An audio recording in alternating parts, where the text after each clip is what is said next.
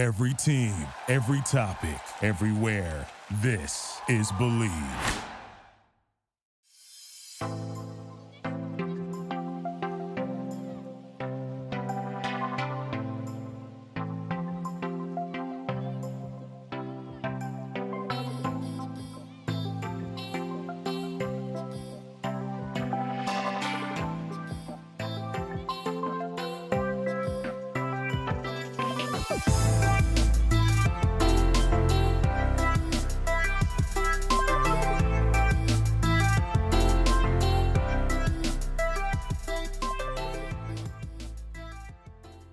Howard David Inside Sports is brought to you by the Believe Podcast Network, the #1 podcast network for professionals. Enjoy the show. Deal with. It all starts with a couple of things we're dealing with: the pandemic virus that's fracturing our nation, and now we even further with all the protests that have been going on for the last 4 or 5 days. It's become a very difficult scenario, to say the least. Why all this is going on? There's obviously protests to the George Floyd murder, which was in fact a murder, and I'm not going to get into the political side of this because to me there's no political side. It's a man who was murdered, and it was unnecessary, and the scene is quite vivid. The video is expressly clear. A policeman had his knee on the neck of George Floyd. He screamed out he couldn't breathe, and he continued to put his knee on his neck for a 9-minute period, and 3 other policemen are standing by watching it. I don't know what all the discussion is. It's patently clear what's going on right now, and frankly it's sad. Athletes have come out and speaking about this. Kareem Abdul-Jabbar has been very vocal about it in terms about racial issues throughout our country forever.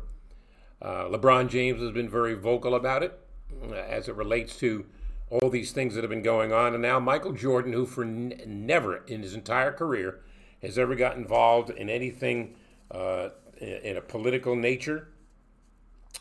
This is a guy who once was hesitant to speak out about social issues, famously quipping one time that Republicans buy shoes too, which, by the way, to Jordan's account was intended as a joke, only it fell on deaf ears.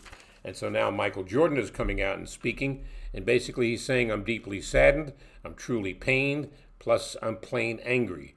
I see and feel everyone's pain, everyone's outrage, everyone's frustration.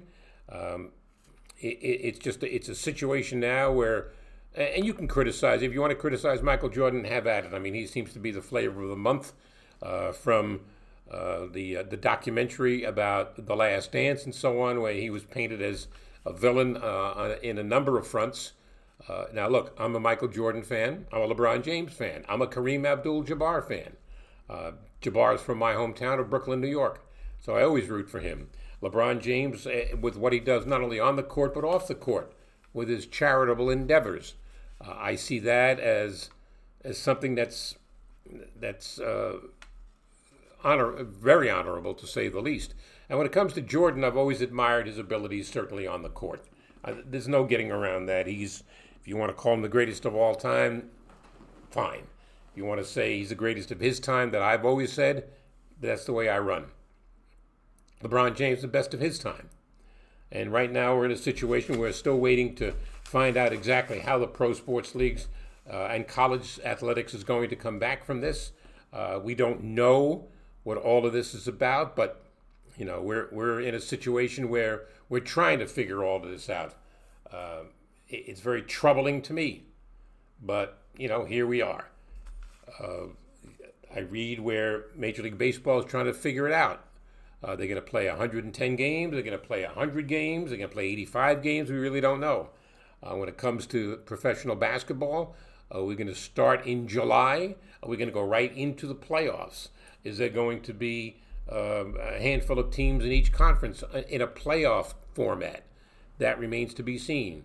What I would like to see, and I make no bones about it, I would like to see the current 8 teams in each conference put together and then reseed them based on their record.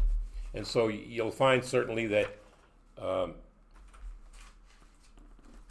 that the Milwaukee Bucks would be the number 1 seed because they have the best record in basketball.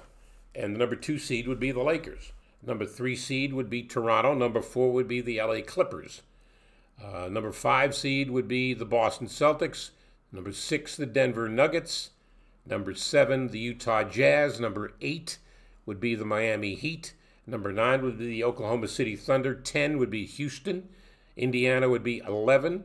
Philadelphia would be 12. Dallas would be 13. Memphis would be 14. Brooklyn would be 15. And Orlando would be 16. So if they did this in a reseed situation, I'm not sure they're going to do this. I like the idea myself. Milwaukee would play Orlando, 1 versus 16. The Lakers would play Brooklyn, 2 versus 15. Miami would play Oklahoma City, 8 versus 9. Utah would play Houston, 7 versus 10. Boston, Philadelphia, 5 versus 12. Denver, Indiana, 6 versus 11. The Clippers, 4 versus 13. Dallas, Toronto, 3. Memphis, 14. And they would wind up playing each other. I think the 2 series that would be the more, well, I'll give you more than 2. Miami, Oklahoma City would be very intriguing, 8 versus 9. Utah, Houston, very intriguing, 7 versus 10. Boston, Philadelphia, primarily because of who these franchises have been throughout NBA history, number 5 through 12, I think would be a very interesting series. The series that I don't think would go very far would be Toronto against Memphis, 3 versus 14. I don't think Milwaukee and Orlando really would be much of a series. Orlando would be fortunate to get into the postseason. Milwaukee has the best record. Lakers, Brooklyn, a little bit more intriguing because we don't really know if Kevin Durant's going to play. I would assume, then again, I can't assume anything, but I'm going to take a stab at it. I'm going to assume that Kevin Durant's not going to play. If he does, Kyrie Irving, is he going to play? If Kyrie Irving and Kevin Durant play, and at what percentage of health would they be? People have seen Kevin Durant working out. We have come to the understanding that right now he looks like he's ready to play basketball. But being on the court and taking jump shots and taking passes from other people and getting up shots is not going to be the thing that puts him over the top. His ability to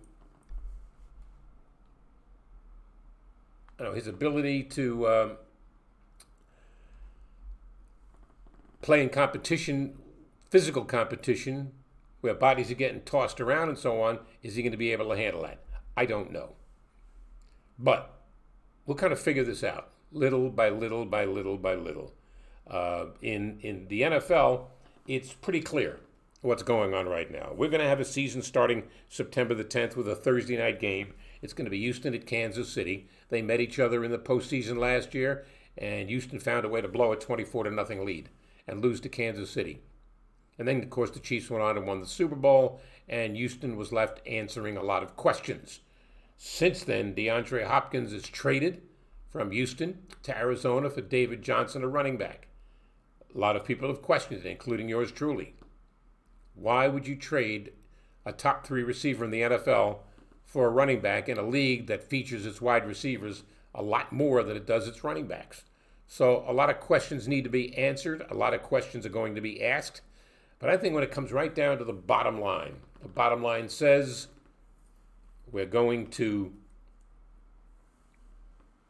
get what we want, pro sports, live. And I think we'll look past a lot of the other stuff. What does this do to people in the stands? Will there be people in the stands? I don't know. The NFL is suggesting a couple of things could happen. You might see them socially distanced. Can that work? And so the family of 4, which has been quarantined in their home for all this time, they can go to the game and sit next to each other. That's not an issue. But what about people you don't know, sitting 6-8 feet apart? How many people can you basically put in a football stadium? If you have, for argument's sake, a 70,000 seat stadium, you might be looking at 25,000 people in the ballpark. Can the NFL live with that? In baseball, if you have a 60,000 seat stadium, you might be looking at 18 to 20,000 people in the ballpark. Could you survive with that? Is it terribly necessary? It would add a lot to the game, sure. But in reality, what's the priority here? The priority is to get things back to close to normal. And if it means putting on the product, so be it. Let's put on the product. We'll deal with the other issues as we move along. Plain and simple. Do I think any of this, I mean, we're trying to make sense out of something we have no experience in making sense out of. I look at it this way. I see opportunities for us to kind of, get somewhat of a normalcy back to this whole thing, and it is really tough to do. It's really, really tough to do. But we're going to try to make the best of it some way, shape, or form. And in the meantime, we'll put a phone call into our first guest and get things rolling. Hello. And our first guest is Dave Johnson, and now joins me. Dave, it's Howard David. You're on Howard David Live. How are you today? I'm doing well. I think these are interesting times to say the least, but all we can do is try to keep a positive attitude and keep moving forward. So, I say I'm doing well. I agree. We're all faced with something we have no experience in facing. And then you throw on top of that the last 4 or 5 days where there have been protests all over the country. And you just wonder, and I go back far enough to the turbulent 60s when I went into the military, and I thought it was rough then. But this seems like a whole new ball game. And now I found it interesting, and he once upon a time played for your organization, although very short-lived. And that's Michael Jordan, who comes out today, and he's never been one to address social issues before. He says he's deeply saddened. He's a bit angry, too. Were you surprised to hear that Jordan had an opinion on this? I think at this point, with so many things, obviously dealing with the pandemic, dealing with the situation with George Floyd, if that's even the proper way to describe it, within the last week, I think we're in a time where we're all looking for some kind of response and interaction from each other, because in so many ways we've been isolated. So, I think we yearn to hear what other people think and what their reaction is, because in many cases we're cut off unless we're in a situation where we're in an area where it's reopened more and that type of thing. But as I speak to you from the Washington D.C. area, it's not as open as some other areas of the country. So you'll basically yearn for a response on a number of things from a number of people, and certainly Michael Jordan's response is certainly similar to responses you've heard from so many people as they just try to wrap their heads around what's been going on. Well, the Wizards have had difficulty, obviously, and the injuries have reared their ugly head, particularly when it comes to John Wall. I believe he hasn't played a game since, December of 2018? Yeah, he's been out a while, and it's really, the bottom line is when the Wizards get him back and they view it like, it's almost like drafting a 5-time All-Star there. He'll be coming back healthy for the first time, fully healthy, since the 2016-17 season. And that was not coincidentally when, the Wizards were flying high and a game away from going to the Eastern Conference Finals, and that tremendous series with the Boston Celtics where John Wall hit a three-pointer to force a Game 7 in that series. So I think, what's encouraging is that, finally, instead of, okay, he's going to play a little bit, he's got this nagging injuries, but he's going to play through, he just was shut down, and this has allowed his body to heal. And he understands that there are doubters out there about, how he will be when he returns next season. But that just serves as motivation. The situation with all great athletes. All you have to do is tell, whether it's a Michael Jordan, a John Wall, or name the great athlete that you doubt what they can do, and that's just all they want to hear, because it adds further motivation. Talking with Dave Johnson, he's the voice of the Washington Wizards. I've always felt that Bradley Beal was the best superstar no one's heard of, and I don't know why he doesn't get the publicity he's earned. I mean, the man averages 25 points a game. He's a leader on we know with John Wall not there, he's really taken over the leadership role and done a great job, and yet he doesn't get the publicity. Why is that? You know, I wish I knew the answer to that question, just because it really, certainly reared his head what you were just saying this season. When play was shut down on March 12th, Bradley Beal was averaging 30.5 points per game, and I just happened to pull it up because I thought, that you got me stirred up just thinking about it. That's second. That's second in the NBA to James Harden. That's second, not fifth, not 10th. That's second in the NBA. Yet he was not on the All-Star team this year. And people will say, well, because the Wizards were, didn't have a winning record. Well, I didn't read where making the All-Star team depended on what your team's record were. If that's the case, then it's an easier deal to pick the All-Star team because you eliminate, half the league that doesn't have winning records. So I really am at a loss for it. And there's the other thing that he was okay. He's not picked as a starter. I get that. If you're on a winning team and things are flying high and you're getting lots of national attention, you're going to get voted in. What surprised me as it was, selected for the reserve, that he was not selected for the reserves, because the same coaches that were designing plays to double and triple teaming him every night didn't vote him in the All-Star game. So then why are you double and triple teaming him if he's not that big a deal? And that's the thing that people have to keep the frame of reference, is that there was no John Wall. There was no John Wall this season. And yet Bradley Beal averaged 30.5 points per game. Who do you think is A, B, and C in the opponent's scouting report? It's Bradley Beal. And so he was getting those points not because he was selfish. His assist numbers were at a career high. You look at the Wizards' offensive efficiency. It was a great offensive team. Defense, that's a different story, and that's why their record has them on the outside looking into the playoff picture.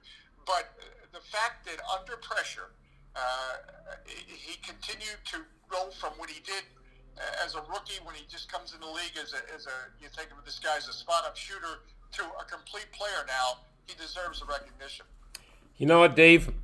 You're preaching to the choir. Things don't make sense on many levels. And that's obviously one of them. You look at certain players around the league whose teams do not have good records. Bradley Beal, obviously. Trae Young in Atlanta. I mean, this kid has taken the league by storm with his depth. I mean, he fires them up as soon as he crosses midcourt. And he's successful. Look, we're dealing in a situation now where the NBA is having a lot of conversations about the format that they want to use going forward. I've heard a few. You've heard a few. The one that I really am intrigued with, and unfortunately for your team it doesn't involve them, is taking the 8 teams in each conference and then reseeding them and having them play 16 and so on and so on. I think that would be very intriguing. Yeah, and I think given the circumstances, look, teams are just getting back to their practice facilities. It's going to be an environment like we've never seen before. So right away it's kind of you really don't know what to expect, and then you add that variable to it.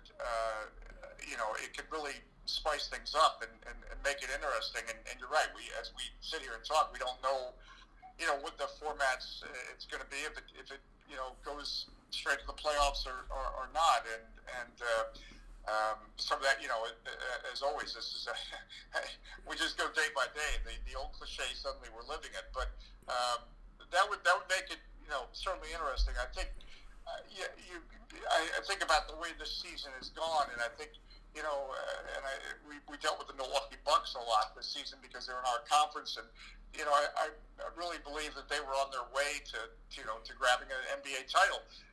How are all these teams going to be when they return? And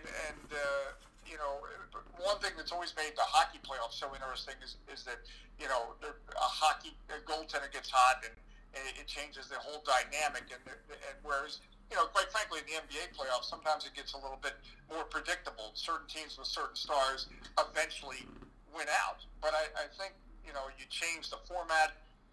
There's been time off for all teams.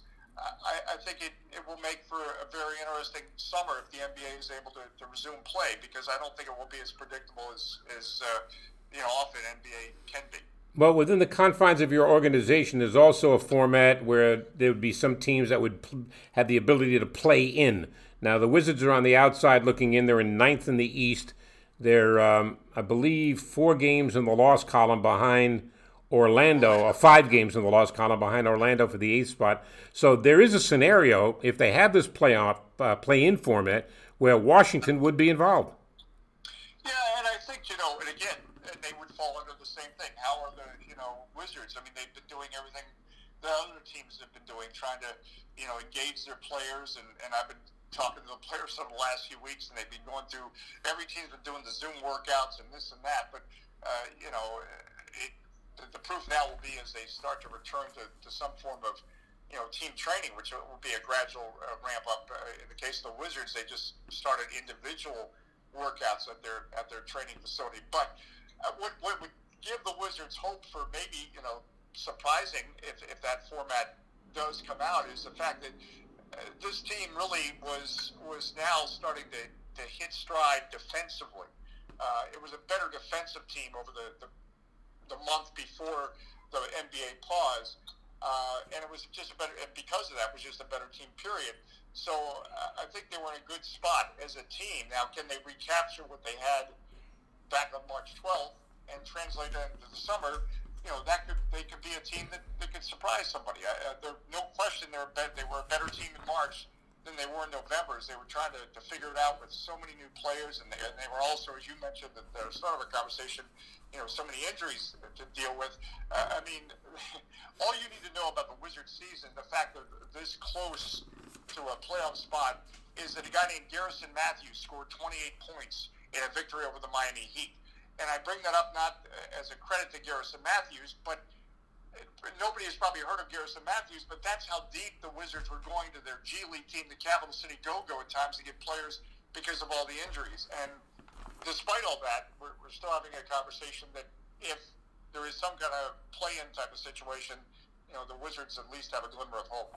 When you speak with Scott Brooks, and I've known Scott a long time and have a lot of respect for him, first as a player and then as a coach, and we happened to be on an NBA cruise together, and so I spent a fair amount of time with him and a whole bunch of other NBA players. The frustration, look, when I first started in the NBA with the New Jersey Nets, they won in a resounding 17 games my first year. But I didn't care. I had an NBA broadcasting job. That's all I cared about. Things will get better. And next year they did. They won 19 games. So, the frustration can hit a coaching staff. The object is, if you're a coaching staff, is don't let the players know that you're frustrated. Yeah, and the thing that I find remarkable about him, first of all, obviously he's just a first-class person to deal with, and he's somebody that truly appreciates, his entire NBA journey. And, when we've dealt with obviously you lose a John Wall to an injury and you find out, okay, he's going to be shut down, and you can immediately start to put your head down. And I can still think of before the pregame show one of those situations where, Scott Brooks was like, look, nobody died. This is something we'll get through. We'll make it through. And it wasn't just cliche for him to say that. And I think that is an example of, here's a guy who wasn't probably supposed to be in the NBA, found his way in the NBA, had great success in the NBA, paid his dues to get to where he is in coaching. I mean, he was coaching a team in a revamped ABA that, where the paychecks bounced as high as the basketballs, and then he's an assistant in the NBA. So he's a guy that we all can say we appreciate the situation we're in, but my goodness, he lives it every day. And I think that's part of what makes him a great coach, because, yeah, it's frustrating. You go from one game away from the Eastern Conference Final in 2017 to now trying to navigate back to where you thought you were before. But you know what? That's what he did in his career, is always trying to find a way to move ahead. And it wasn't easy for him as a player, and so therefore he can deal with it as a coach. That's not to say he's not human. That's not to say, as he says, there's nights he doesn't sleep. But there is a guy that is grateful every day he shows up in the arena and truly loves his passion and truly appreciates, as he said all throughout this. I mean, how lucky are we that the best job is playing in the NBA. He says the second best job is coaching, and the third best job is talking about it. Sometimes maybe you reverse the order on number 2 and number 3, but the bottom line is he is more of an exception than a rule. Often, coaches can take it too much to heart, and I'm not criticizing coaches for doing that because they're judged by wins and losses. But he has kept everything always in perspective, and I think, especially now as he's dealing with a young Wizards team because John Wall has been sidelined, being able to keep that perspective has helped, the guys like Mo Wagner or Isaac Bonga, names that many have not heard of but might soon hear of because their play continues to improve. He's helped their improvement by keeping things in perspective when things are difficult. Yeah, and look, we're talking with Dave Johnson. He's the radio voice of the Washington Wizards. Everything comes in cycles. When I first came into the league, the Nets were bad. Now here they are, far more competitive. Actually, they played for a championship a few years back. So the Milwaukee Bucks, maybe it was me. I thought about it, Dave, because I was with the Bucks. They weren't very good there either. But now look at them. Look at the Clippers, an elite team. And you remember it, that the L.A. Clippers once upon a time were like the punchline around the NBA. So it does come in cycles. When you look at the Bucks, and Antetokounmpo, they have probably the MVP of the league, but do they have clear sailing to the Eastern title? Are the Raptors that much of a formidable challenge? The Celtics, I wouldn't overlook the Heat because they've been the surprise team in the East this year. And what about the 76ers? So I don't think it's a given that Milwaukee will come out of the East, but it's a very good chance they will. Yeah, I don't think it's a given, as we just talked about. This is not a normal playoff circumstance, whatever that circumstance turns out to be later this summer. So I don't think it's a given, but I just knowing from the games that dealing with them that they can just hurt you in so many ways, and they have so much scoring power, and it's as dealing in the NBA, you can have losses just because the schedule didn't favor you, and yet they still managed to put together a 53-12 record or whatever it was. And when you're at that level, you're at a different level, in my opinion, because it really has to be an off night to beat them, and they've proven that. But as I said, I think the real thing that concerns me, or if the NBA is able to resume, if I'm the Bucks or any team, is you just don't know how your team is going to react in the circumstances they're going to have to play in, and it could be an X factor, maybe not. Maybe look, talent is talent, and talent will always win out. Some people believe it. Maybe that'll be the case, but I just know also in talking to leagues around the world where they have resumed play, i.e. the German soccer league and that sort of thing, it is a real concern for coaches, as now suddenly the players are going out there in a different environment. I look at the Toronto Raptors and the Miami Heat, just as an example. Raptors win the championship last year. They lose Kawhi Leonard. He leaves and goes to the Clippers. And yet here they are with a 46-18 record at this juncture, and the second best team in the East. Are you more surprised with what they've been able to do, or more surprised with where Miami is, fourth in the East? Well, that's a tough question. But I've always, Kawhi's a lead player, but I always knew that Toronto was more than just him. I don't know if I thought that they could, survive his absence to the degree they did. But, I've always believed that part of what, Toronto made him tick was, you have a Kawhi, but then you have a Siakam, or, when Fred VanVleet is playing, and the toughness he brings, and, that makes a difference. So they had other players that would step up and also make a difference. I think Miami's story is you have Jimmy Butler, but you've got a young team there, and full credit to Eric Spoelstra, how he's put that team together and got them to, if I could use a $10 word, coalesce in a quick fashion. And if the exact question was, who surprised you more, the Raptors or the Heat, I'd have to say the Heat. Then I look at a team like Philadelphia. We kind of knew that when Joel Embiid is right, he's a dominant basketball player. He's a very difficult defensive problem for you. He can get his shot just about any single time. The only thing that's of concern to me is you just wonder if he brings it every night. And because I think if he brought it every night, I think he'd be unstoppable. But the question is, why? Why did that? And look at Ben Simmons. Now, Ben Simmons has demonstrated when Embiid's gone out with an injury or whatever, and Simmons has carried the team. But he's got his shortcomings also, in terms of his shooting range, etc. I think that the 76ers is one of those teams that goes under the heading of, this is one team you don't want to play in the playoffs because they can find a way to beat you.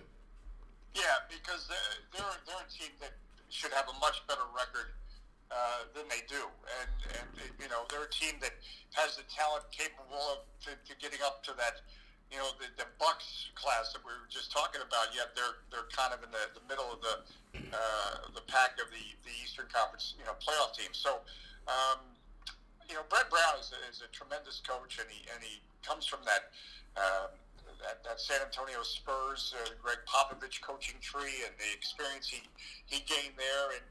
And again, we were just talking about Scott Brooks and your ability to deal with frustration and ups and downs. I mean, going through the quote-unquote process was not easy. And I talked to him many times. We obviously played the Sixers, 4 times a year.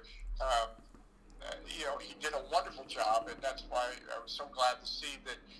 You worried for a coach like Brett Brown that he wouldn't get a chance to see the fruits of his labor, that he would end up getting fired, and then somebody would come in and then they would get the advantage of all the development work he did. But where we stand right now in the summer of 2020, there's always that window of opportunity for every team, and they're certainly with that window of opportunity that's open, and they need to start taking advantage and being more consistent and seizing that. And for all those reasons, no, you don't. You don't want to face them in a postseason setting because 6th or 7th seed or wherever they are right now, they're much better than that. Oh, I would completely agree. You go to the West. And, I was a math major, so I know that 2 beats 1 all the time. If the Lakers wind up playing the Bucks in the NBA Finals, well, the Lakers have 2 superstars, which presents a number of problems defensively for anybody that faces them with LeBron and Anthony Davis. And the Clippers have 2 superstars in Kawhi and Paul George. And I know Milwaukee is a very, very good defensive basketball team, but how would Milwaukee be able to stay with the Lakers at one team at a time, with the Lakers first? How do they present enough of a problem to keep the Lakers off the scoreboard? Because they got a number of people that can hurt you. Yeah, no, well, it would be a huge challenge. It's hard to bet against a player like LeBron. Again, we've said over and over, and I think about my first experiences on a regular basis with LeBron James, and it was when he was much younger, and we had some classic playoff series with the Wizards. I say classic, but they would always win in the end. But they would go 7 games, and they would. I think about it. It was 2006, 2007. 3 of the 4 games that the Cavaliers won were decided on the last possession, and I still remember Antonio Daniels saying that you can go through a whole season and not have games like that, and here they had one in one playoff series. But LeBron James is just a flat out winner. He can do everything. He's got every physical attribute. It's not, basketball's still a team sport, but because of what he can do, and he seemingly can score whenever he wants to, and that can get you out of a lot of jams. That's why a Lakers-Bucks matchup would be intriguing, because the Bucks are having a tremendous year, and they have a star on the rise now that we know how to say his name after all these years. Right. But I still remember, I laughed because I remember the first time the Wizards played the Bucks, Giannis Antetokounmpo came in as a substitute, and it wasn't out during a commercial break, so I had to say his name on the fly, which is no fun. Now you can't help but remember how to say his name. It'd be a heck of a series, because it would go, if it was a 7-game format, I think it would go 7 games. I think they are that tightly matched. But I do think the Bucks, given what I've seen this season, that's the other thing, as you know from the NBA, I see the Eastern Conference team more than the West. I still would favor the Bucks in this situation. Do you have a tape of the first time you pronounced Giannis's name? Yeah, probably somewhere. I don't know if I've erased it yet or not, but I just remember it was. I can still remember our good friend Ted Davis. I was talking to him before that game, and play-by-play announcer of the Bucks. Yeah. It really is an amazing story how I don't think anybody knew at the time. Nobody knew at that time that this is what he would become. You just didn't see that. I think people forget, and I'm not saying it's the exact same situation, but I've been around the league long enough. I remember when Dirk Nowitzki, we didn't know what he was going to be all about. He was coming off the bench, so. It's turned out to be a neat story of somebody that, you didn't, it wasn't this prodigy that came from a school you knew. It was a name you couldn't even say, and now that's all you are saying. I anytime you walk into a bar with a bunch of your friends, and the beer starts to flow, and you have the usual arguments. Oh, this guy's better than this guy, and this guy's better than this guy. And then you come in with the Michael Jordan versus LeBron James argument. And my answer has always been Michael was the best of his time and LeBron is the best of his time. And I don't dodge the argument. I just think the rules were different. The play was different. Could Michael play today? Of course. Could LeBron have played back then? Certainly. Great players can play in any era. It doesn't make any difference. But when you ask, we have this argument all the time. It's a little bit more fun to pick you're the coach of a team. You get the chance to pick your starting 5, and you can use any player from any era. Who's the first pick that would come out? For me, it was always Magic Johnson, because Magic would always be. I mean, can anybody set the table better than him? Yeah. Well, no, that's a good point, and that's the beauty of. I often tell people there's players when you start those lists, the top 10 or the number 1, you'll pick one and you'll think, well, I should have picked X. And there's players. I don't remember seeing. It was before my time, Oscar Robertson, but you look at his numbers, and he was triple doubles before we knew how to hyphenate triple doubles. So, but I think Magic Johnson. He was positionless basketball before there was split.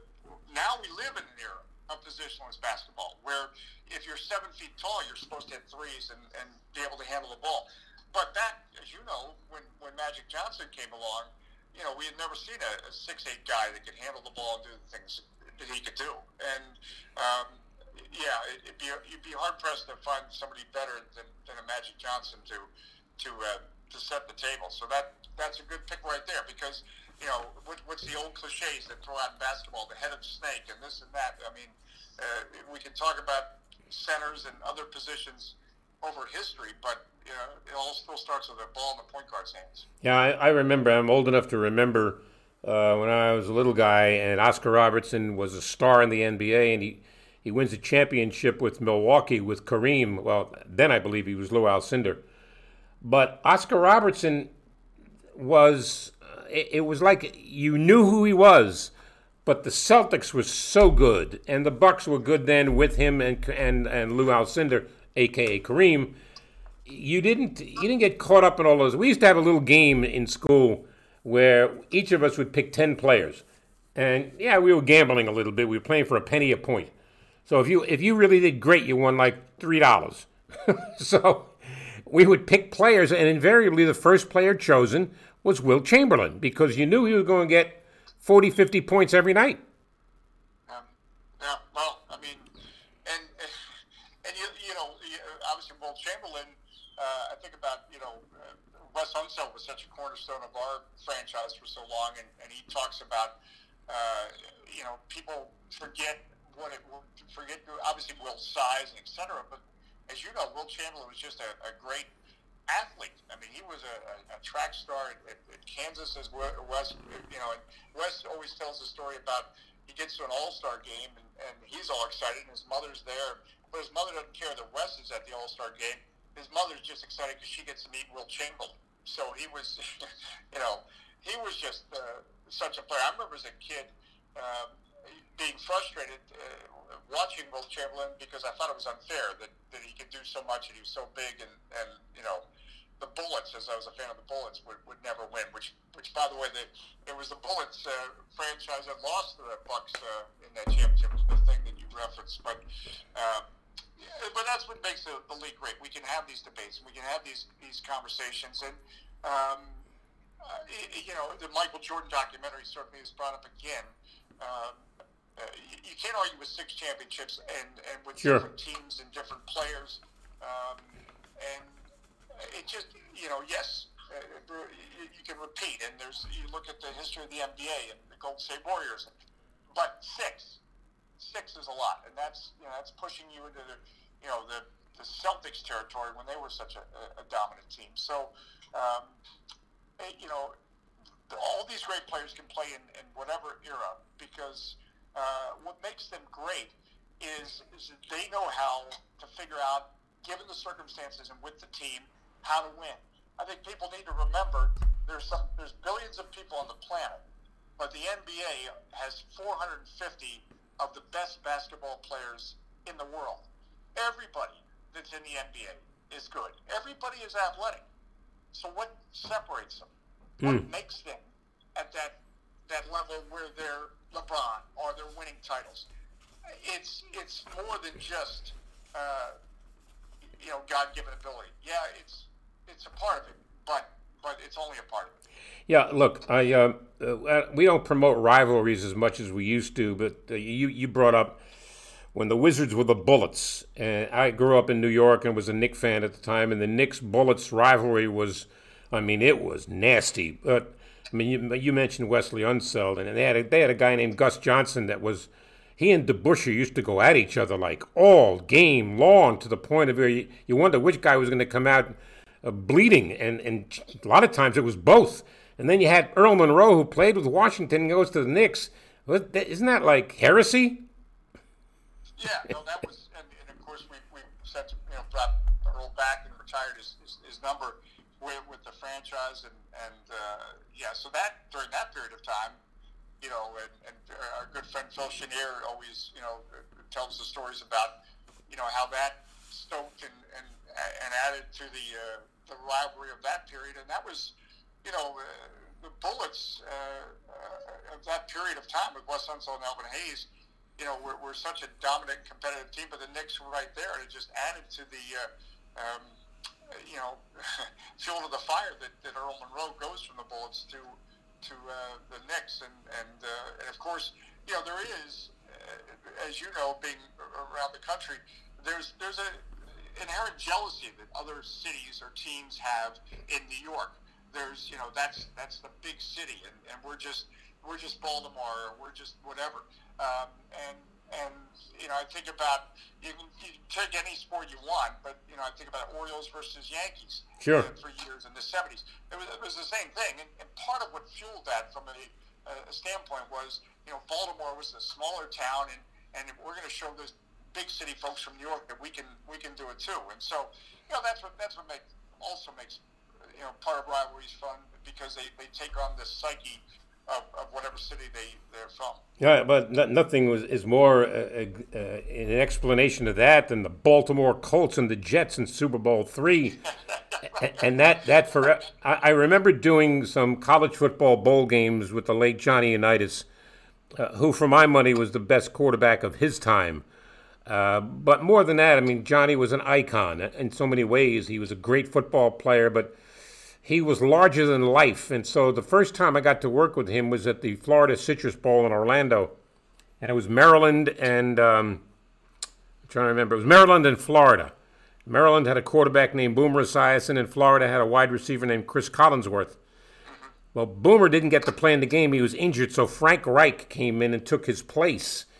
And he's remembered for authoring the two greatest comebacks in football history, one in the NFL, one in college football. But when I'm working the game with Johnny, we had dinner the night before the game, and I made the mistake of bringing up Super Bowl III to him. He got angry, not at me, angry at that game because he went to Shula, who was coaching Baltimore, and said to him, "Coach, put me in." Well, if you remember, he was injured for much of that season, and Earl Morrall led the Colts to where they got to. And he deserved the opportunity. And Shula told Johnny this, I'm going to start Earl. He's been here all year. He deserves it. And by halftime, it's 10-0 Jets. Johnny goes to Shula and says, "Coach, put me in. We can win this game." And he didn't listen to him. Finally put him in early fourth quarter. It was 16-0. Unitas gets him right down the field. Boom, boom, boom, boom, boom. It's 16-7 before you could blink. And that would be the final score. So I said, "So what is your anger towards the Jets?" He goes, "Nah, I'm more angry at Coach Shula. He should have put me in. We would have beat them." I said, "Johnny, they were ahead 16-0 going to the fourth quarter. I don't care." And he got so angry.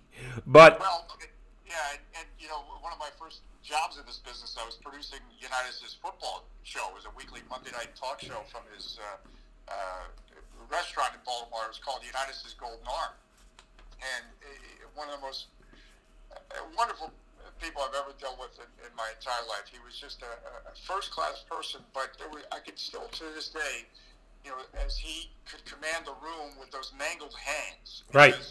He played in a day when there was no protecting the quarterback, and the fact that he got out of that period of time, still able to walk is amazing, as you know, because he took a pounding, but I can still see those mangled hands of his, and the way he had this look about him, it was a certain vision that you could picture. That's the same vision he used on the field, and it was there was a certain intelligence there that was understated because he didn't come off that way. He was very approachable, and but you just described his comeback in the Super Bowl is boom, boom, boom down the field. Well, that's the way the NFL is played now, boom, boom, boom down the field. But back in his day, he was the only one sending teams down the field, boom, boom, boom. I mean, he was clearly ahead of his time. And again, we talk about, could players play in different eras? There's no question to me, from what I know from stories and tape, and that Johnny Unitas is a player that would, God only knows what kind of numbers he would have put up in today's NFL. Yeah, he was special. I mean, I felt fortunate. I worked 3 bowl games with him, and I enjoyed myself immensely. And when he passed away, it really bothered me. And I didn't know him very long. I only knew him a couple of years. But it really bothered me because I realized that greatness had crossed my path, not only as a football player, but the way he treated people. We were at the dinner in this restaurant. No less than 30 people came up to him and asked him for an autograph. And he signed every single one and didn't say no to anybody. And that told me that was, let's face it, a guy as recognizable as he with a crew cut and all of that. And yet he didn't say, hey, I'm kind of busy. He signed every single autograph, and it told me a lot about the person. He was a gentleman, and that's not to say he didn't suffer fools gladly. I mean, if you dealt with him, you needed to deal with him straight, but that's the way he dealt with you, and it just he's another player that you hope that they continue to bring up when we go another 10 years and we look back at NFL history. what he brought to the game, and especially that period of the game, really did, I believe, help the foundation of the NFL that's allowed to have the success that it continues to have. Let me ask you one thing before I let you go. You mentioned The Last Dance, the Jordan biography that was on 10 episodes. I thoroughly enjoyed it. I'm sure you did as well, because we're starving for something to watch. That's not something we've seen before. But I felt myself understanding that there was another side to Michael Jordan that I did not understand. And I've had the pleasure of interviewing him maybe 4 or 5 times in my career, and he was always very easy to deal with because he didn't big time you. He's Michael Jordan, the greatest of his time, and yet he sat there patiently and took all the questions. But I have to believe that people's identification with Michael Jordan has changed from The Last Dance. And then today I read Michael's coming out very angry and disappointed and so on, and upset about what's going on around the country now, because as you know, Michael Jordan never got involved in anything that was political or any social discussion. He kind of stayed away from that. But today he came out opposite of the way he's always been. Yeah, I think also in that regard, and we're dealing with it now, is that if somebody wants to be at the forefront of a conversation, that's okay. But by the same token, if somebody doesn't want to be at the forefront of the conversation, I don't think they should necessarily be criticized, because everybody's got their own personalities, and I just it's not, if you look at his entire career in his his life in the limelight, if you will, it's not like he picked and was selective about his causes. Well, I'll speak out on this because it's not controversial, but I'm not going to speak out on. He just was not that. That just was not him. He was not, a guy that would be put it as much as his play called attention to himself. He would not be bringing attention to himself, whether it was on the basketball court or in a conversation. So that just wasn't his personality. It doesn't mean, I don't think that this is the first time that, because we get a statement that it's the first time that he was angry about something or whatever. For whatever reason, he felt compelled to make a comment now, and I think a lot of people are feeling that way, and they are. But I think when just in my dealings with Michael Jordan when he was with the Wizards, it's just what you said, is he was a genuine person, and if you were fair to him and if you dealt with him in a positive way, he treated you the same way. And you know what? The other thing, that it didn't matter that whether you were his teammate or somebody within the organization. From my experience, he treated you, if you treated him first class, he treated you the same way. And I still think of before the first game at Madison Square Garden, he's coming back to play, and he knew me obviously from being the Wizards radio guy, and he sees me in a pack of media, and he reaches out and extends his hand and says, "Good to see you, my friend." Just a couple last season in Charlotte, I'm walking to the bus. He sees me at a distance. He comes over to me. Wow. And just says, "Good to see you. How you doing?" And it was sincere. It wasn't. He walked over to me. I didn't. I wasn't trying to invade his personal space.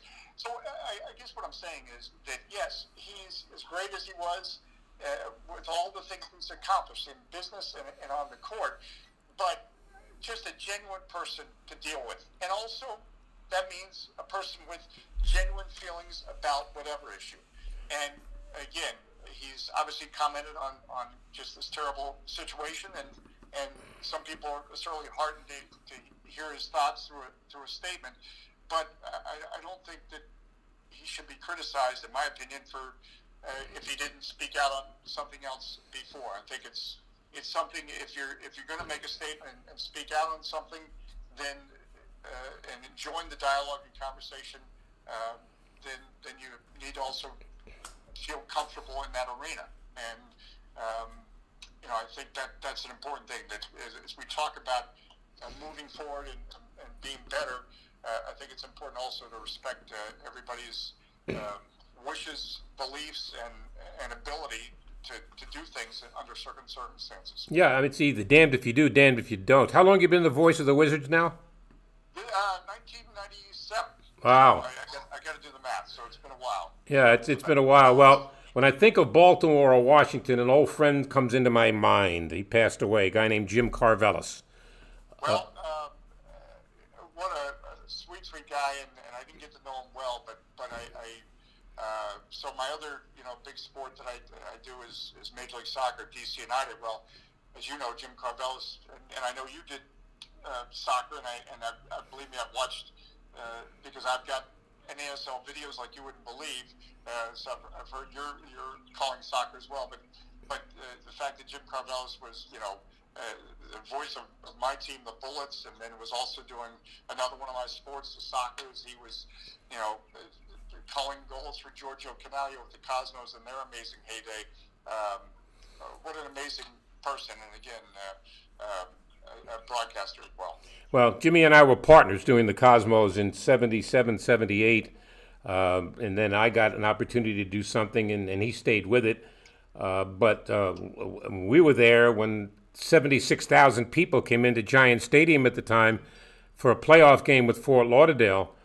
And I'm from the New York metropolitan area. I would not have believed it if you told me there was 76,000 people for a soccer game, and everybody thought, oh, they papered the house, that they were giving away tickets. Not so. Everybody who was in the stadium that day paid for those tickets. They were there to see. Soccer had arrived in New York, and Pelé was there, and Canaglio, you mentioned, Franz Beckenbauer, and a lot of other international stars. That was like, you know what that was like, Dave? That was like, it was like, like Studio 54 was a big deal then. And the Cosmos a number of the Cosmos would go to Studio 54 after the game. They were like folk heroes. They were like, they were like celebrities. No, it definitely, they were amazing. And again, as I said, it just came to my mind the other day, as you said, you were partners with Jim Carvelis. Folks listening to this can find it on YouTube. I just watched a game with you and Jim Carvelis as the Cosmos played the Caribous of Colorado before less than 76,000 in Denver. But if I remember now, I'm thinking about you and Jim were on that broadcast together from Denver. Yeah, it was. There were a lot of great times. As a matter of fact, I'm still in touch with Shep Messing, who was the Cosmos goalie. He still lives in the New York metropolitan area. Still involved with soccer with the Red Bulls of the MISL. And he's still a character. We don't have enough time to go into all the stories, but there's a lot of funny stuff. But Pelé, a superstar, he was incredibly accessible to fans. Where what I said before about autographs and signing autographs, and he wouldn't turn anybody down like Michael Jordan or anybody. Pelé stood out, kept the team bus waiting for a half an hour after a game that they lost in the playoffs to Tampa Bay, and he signed about 300 autographs and would not turn one kid down. Yeah, no, amazing person, amazing time. Listen, Howard, I so appreciate the time you spent with me. This is an honor to join you today. No, I appreciate you making the time, Dave. Thanks very much. Continued success with the Wizards. Hope it all works out. But the most important thing is, Dave, just stay safe.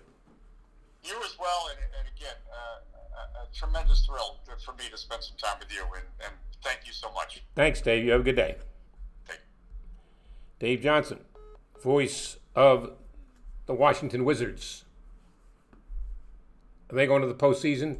No, probably not. Probably not. But, that doesn't mean anything really in the overall scheme of things. They get John Wall back, and they've got Bradley Beal. And there's some discussion, by the way, Bradley Beal, a lot of teams want him. The guy is a superstar and doesn't get near the credit he deserves. I've never seen anything like it, to where a guy like this doesn't get any kind of recognition whatsoever. It's astounding to me, really. It just really is astounding to me. I just never saw anything like it. It makes me crazy, frankly, when I hear Bradley Beal got 35 tonight, and Bradley Beal got 40 tonight, and the Wizards lose a game. Was it Bradley Beal's fault? No. Is he a selfish player? No. I look at this. The guy has ability, to the point of where he carries the team. Now, he didn't carry him enough, unfortunately, but, they're not that far away. They got a lot of good young players that will present some positives as we move along. They got a really good coach in Scott Brooks. I never saw anything like it. They got 7 assistant coaches. Wow. Man, I'm young enough to remember the Knicks when they had Red Holzman was the coach and they had no assistants. The only guy on the bench with them was the trainer. That's it. It was him and the trainer. It was incredible. Now you got 7 assistant coaches on the Wizards bench. Well, they can't be sitting on the Wizards bench. They're probably sitting in the row right behind them. But that aside, it's very interesting to say the least. The NBA is very interesting. It's got more sides to it. It's incredible to me that a league as successful as the NBA has its critics, but they do. Major League Baseball has its critics. The NFL has its critics. Is it all justified? I guess if you dig deep, it is. The reality is, it's no big deal. It's no big deal. We want to see sports for what they are. It provides an outlet. That's what sports is, and it's always been that way. We want to go to the game. We want to watch it on television. We want to sit there with our favorite beverage. We want to go with a bunch of our friends to the local watering hole and sit and have arguments and debate and watch a football game on a Sunday afternoon. Personally, I'd rather sit home and watch a football game on a Sunday afternoon. Yeah, it's all about personal preference.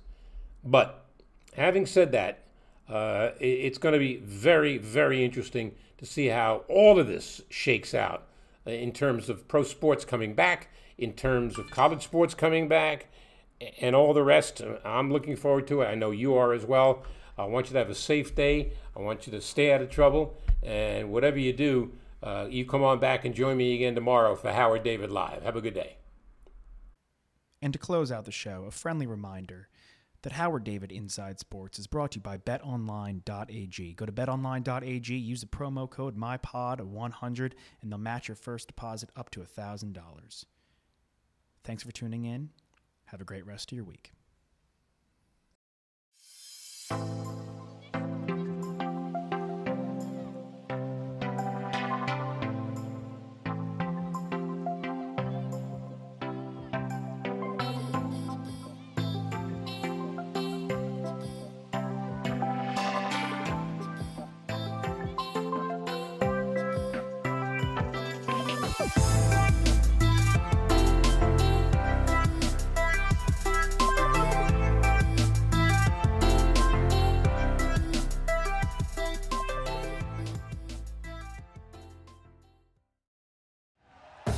Thank you for listening to Believe. You can show support to your host by subscribing to the show and giving us a 5-star rating on your preferred platform. Check us out at Believe.com and search for BLEAV on YouTube.